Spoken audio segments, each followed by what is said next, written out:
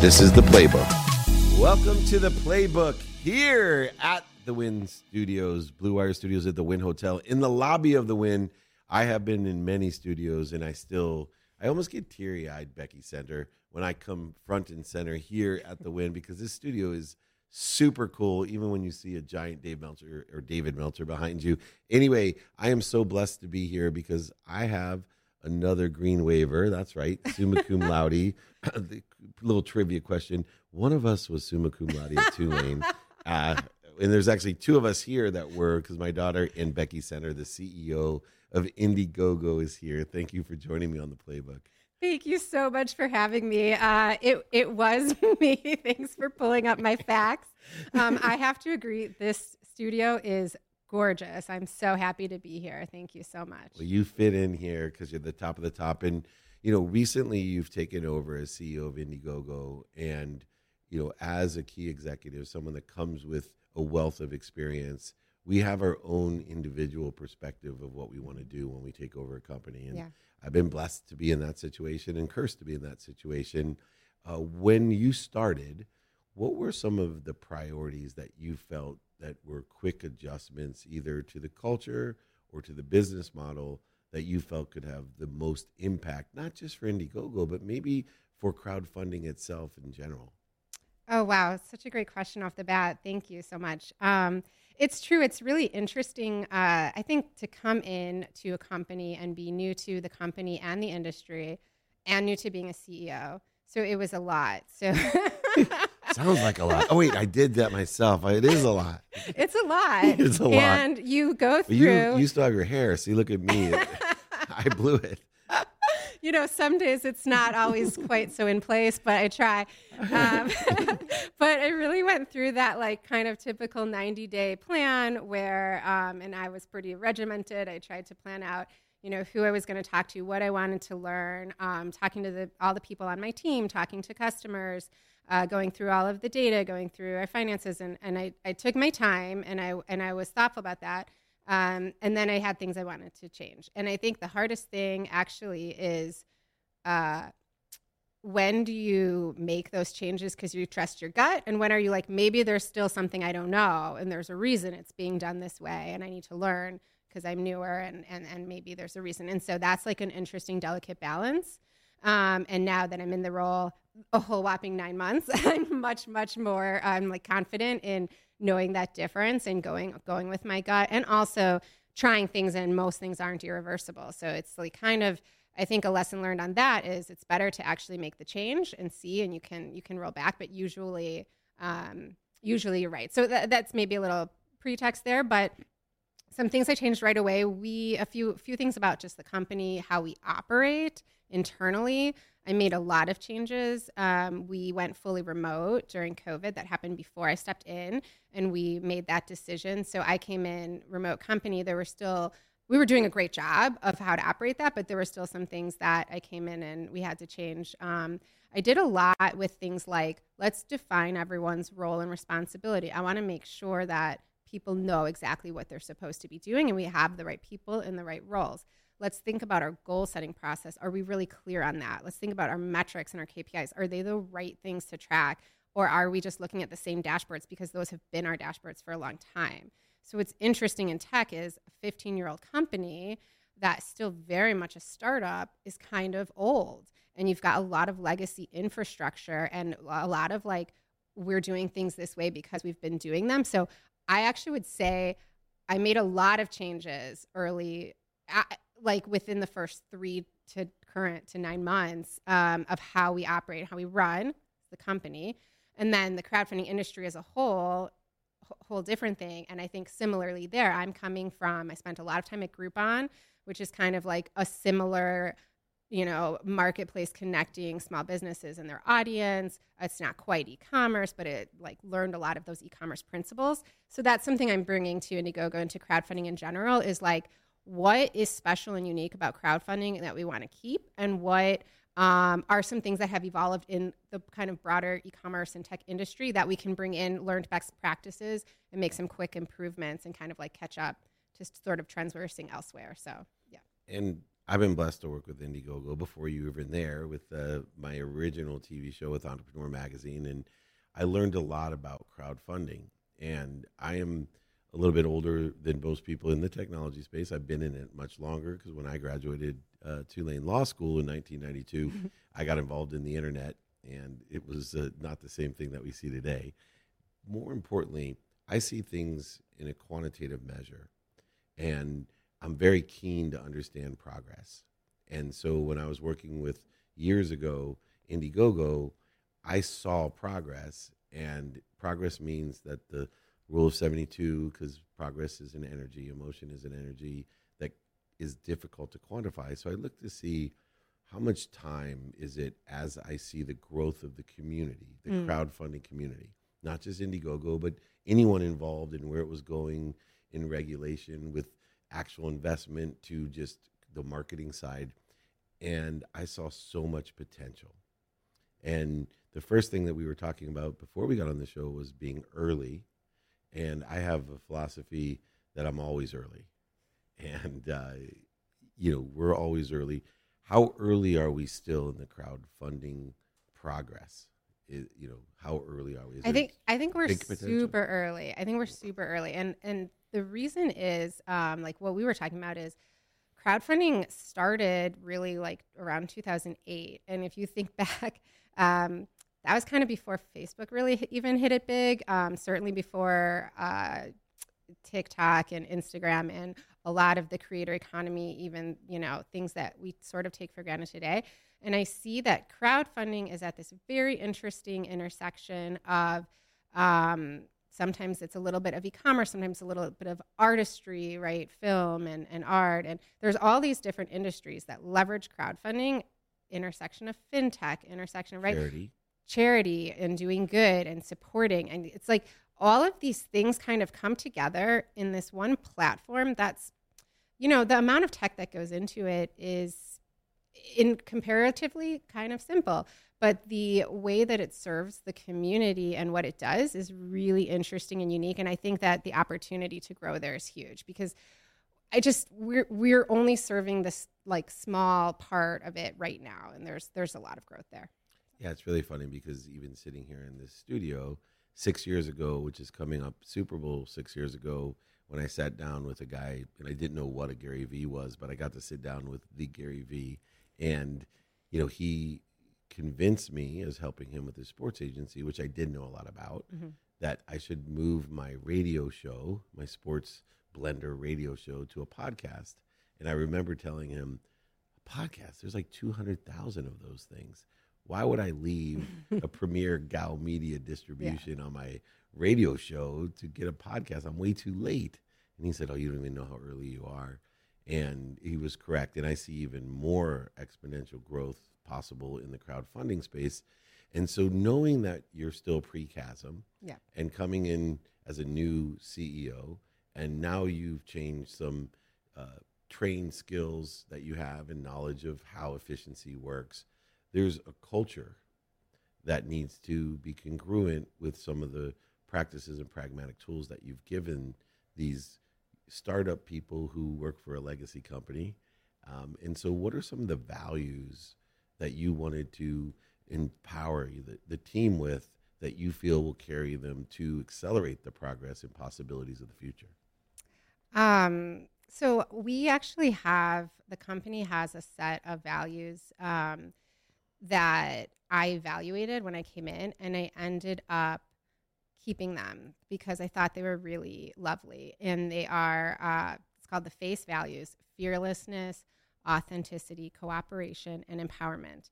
And we spent a long time thinking, like, are these the right values? Does it work with us? And the reason I love it so much is it works both with how we run the company and what the company is externally. And I think there's this like fearlessness, like you are really, when you put a crowdfunding campaign out there, that is so scary, right? You're asking the world, like, here's my idea, believe in the idea, but believe in me, right? Because crowdfunding, to the next value, authenticity, it's just like, yes, you care about the idea, but you care about the person. That's what makes crowdfunding, I think, really special. That's actually what makes it different than e-commerce or, different than buying from a corporation or supporting a big corporation. You're like really about the person behind it. So this idea of like fearlessness, putting yourself out there, being authentic to who you are, cooperation, working with the crowd, and empowerment. I mean, I think one of the most beautiful things also when we talk about it being more of a fintech company is we're bringing financial advantages to people who have often been disadvantaged, right? Like they couldn't get traditional financing and they're going out into the world and saying, believe in me, back me, help me live my dream. So those were the values. And it was one of the things I didn't change when I came in. And how we like embody those values, I think is where it gets really interesting. So yeah, as a company, for instance, cooperation, we are so cooperative, and like sometimes that you can be too cooperative and then you don't want to disrupt yourself, right? So those are things where it's like, what does that mean and how do we want to utilize it and put it into action and behaviors? But the values, luckily, were really well thought out. And in doing my due diligence as you as a leader and an executive, beyond finding out that you went to what now is not only academically, socially, one of the greatest schools in America, but also football-wise, now one of the greatest schools in America. Finally. But I will tell you, one of my proudest moments about Tulane, I just have to add this because I meet so many extraordinary people that went to that school, is I'm on a mission to empower, which is one of your values, over 1 billion people to be happy. And am blessed to be a resident executive there and speak at Tulane all the time. And I see these flags all over the #1 happy school in America, the happiest student body.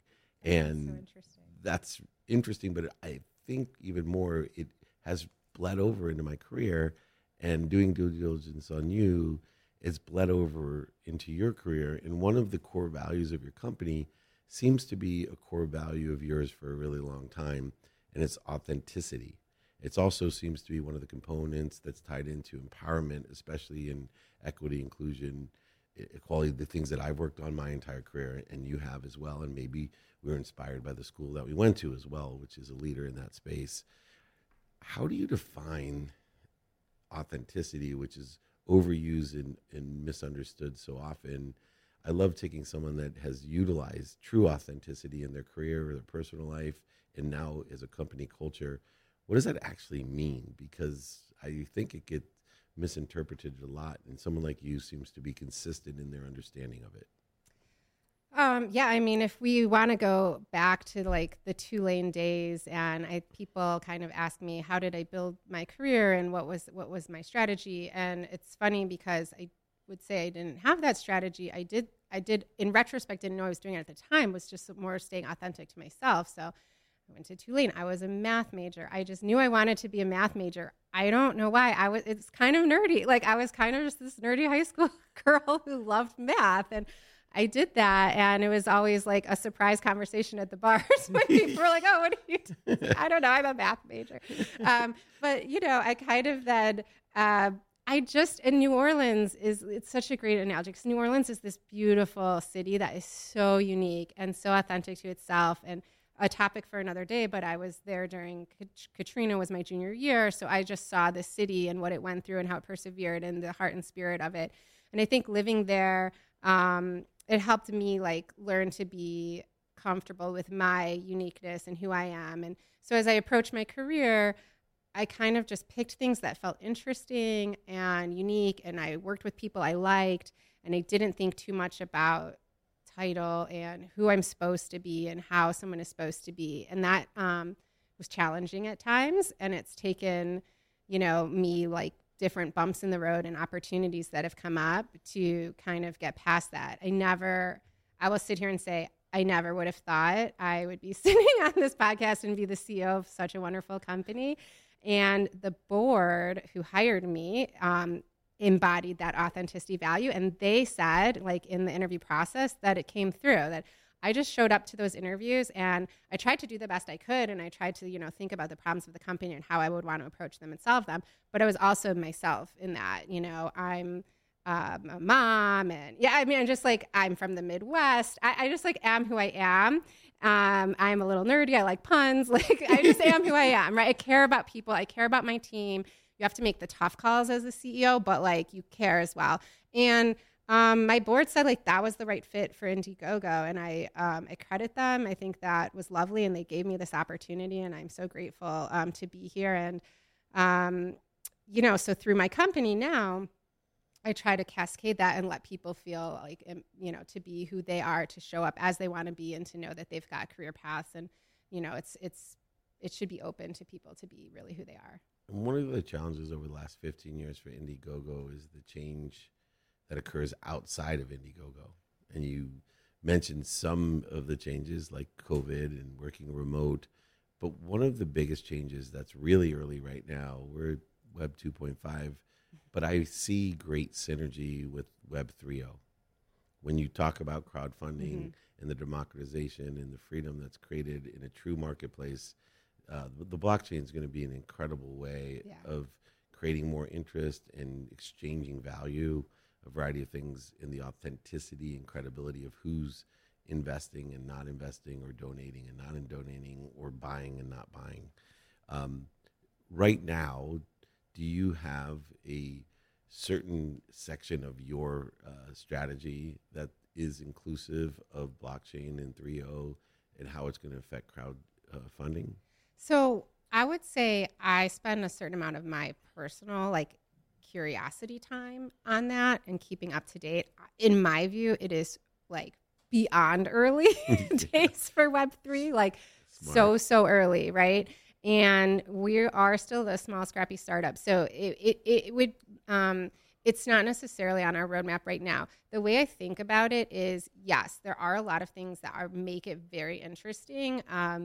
It like an NFT is totally a crowdfunding ownership of something, some of these fractional things. But for us, it's what is the problem we're trying to solve right now for our community and for our users? And then what technology should we use to get to that problem? And so it's a fine line. I think sometimes you want to be behind the new technology, but you don't want to do it just because it's cool, right? So that's something that I think about a lot. It's not on our roadmap right now, but that doesn't mean it couldn't happen in the future. I think also I'll just pause and say, when we talk about things that happen off the platform and out of our control, something that's been really challenging with crowdfunding in particular and with Web3 is just trust and safety. And so we've evolved as a business, we've done a lot with our trust and safety team and how we do fraud detection, and how we take care of our audience and our community to prevent fraud as much as possible. A big challenge right now with Web3 is how can decentralized companies have that same trust and safety of a central team who's really trained to do it. I think that's going to get solved. I really believe that will get solved, but I don't think it's solved yet. And that's a huge problem for us personally. Yeah, I think you're living proof that it's very, very early. But it is something to watch and to learn as AI evolves as well. And you get all these great solutions that seem to change the world instantly, but there's still a far reach to go. Just to finish up, you said something that really intrigued me as an entrepreneur. And there's certain companies that are scrappy startups, but they've been branded so well, and there's so much great energy behind the brand that it causes challenges, especially in business development, channel partnership, and sales, that because the name is so recognizable and it carries such great energy, that it actually can create interference or a detriment to a company because everyone thinks you're a multi-billion-dollar success story. And when you said that, I'm like, I think Indiegogo falls into that difficult challenge of people when they're, hear that you're on my show, they're like, oh my God, Indiegogo, they're amazing. What a huge, amazing billion-dollar success story. They're a unicorn. And, I do know the background of where the successes are, and, it's going to be. Yeah. But it causes great challenge when people think you're much, much, much bigger or more successful than you are. How did you deal with that difficulty and also take advantage of it? Yeah, I was going to say, I hadn't thought of it that way as a challenge. Although now that you say it, I'm going to go back and think about maybe what impact it's having that I hadn't considered. I've thought of it as an asset. I think our brand, I always say, our brand punches above its weight class. I love that. Yeah, it's You hear me say that on another podcast, please call me. It's yours. I didn't Becky make Center it up. told you that. I don't think I made it up, so take it. I love it. But like, it's a great brand, and it's an asset for us. And it's also like a sweetheart brand. So when I go at conferences and I meet people and they say Indiegogo, I mean, even just in your hallway, like 2 folks were like, I did a campaign on Indiegogo, right? Or people will say, oh, my friend did, and they did so well. And like, people just, like, it's this like emotional sweetheart brand. People care about it, resonates with it, which is like the beauty of the brand, but also of the product and the industry that we created. And so I just see it as this huge asset because I'm going around like maybe doing a little bit of reinvention, you know, looking for some growth stories, and people are really willing to work with us and want to and love it. And I don't know, everyone's just been like wonderfully generous to this company and to me. So well, you couldn't sit in a better place, and I hope to be a bigger part of that unbelievable progress that you are a catalyst in. And I love anyone that understands math because I do a lot of executive coaching and a lot of consulting for bigger businesses. And I can't tell you how often. So you're also, I think, a psychology minor. I double majored in math and psychology. Then I got a master's at Stanford after. I never heard of that school. But anyway, No. But here's what's so interesting, and I'm going to finish with this. Yeah. So many people ask me, you know, how should I look at this, whatever. And I said, you know, what's so interesting is I either apply math or psychology. Those are awesome. Whether it's sales or marketing or, you know, human resources, like I stick to a quantitative analysis, and I can stick it. And time is so important to me because I believe it is the mathematical dependent variable of all matter, subjective and objective matter. And a lot of people won't understand that. And variant in that philosophy that I have is a psychology as well. So if you believe that time is a quantifier measure that's dependent on all matter, you have to understand psychology and math. And so for me, as big as the brand is and as successful as you are, and when I found out you went to Tulane, I love the fact that you are a psychology and math person like me, and there's no doubt why everything you said resonated with me, and you should be so proud of yourself. And so should your mom, by the way, and so should Tulane University and Stanford, I guess. More importantly, this is Dave Meltzer with the incredible Becky Center, the CEO of Indiegogo. If you haven't heard of it, you've been hiding under a rock, so go check them out anyway. We're here at the Wynn Hotel with the Blue Wire Studios. I'm blessed to have you here. I'm Dave Meltzer with Entrepreneurs, the Playbook.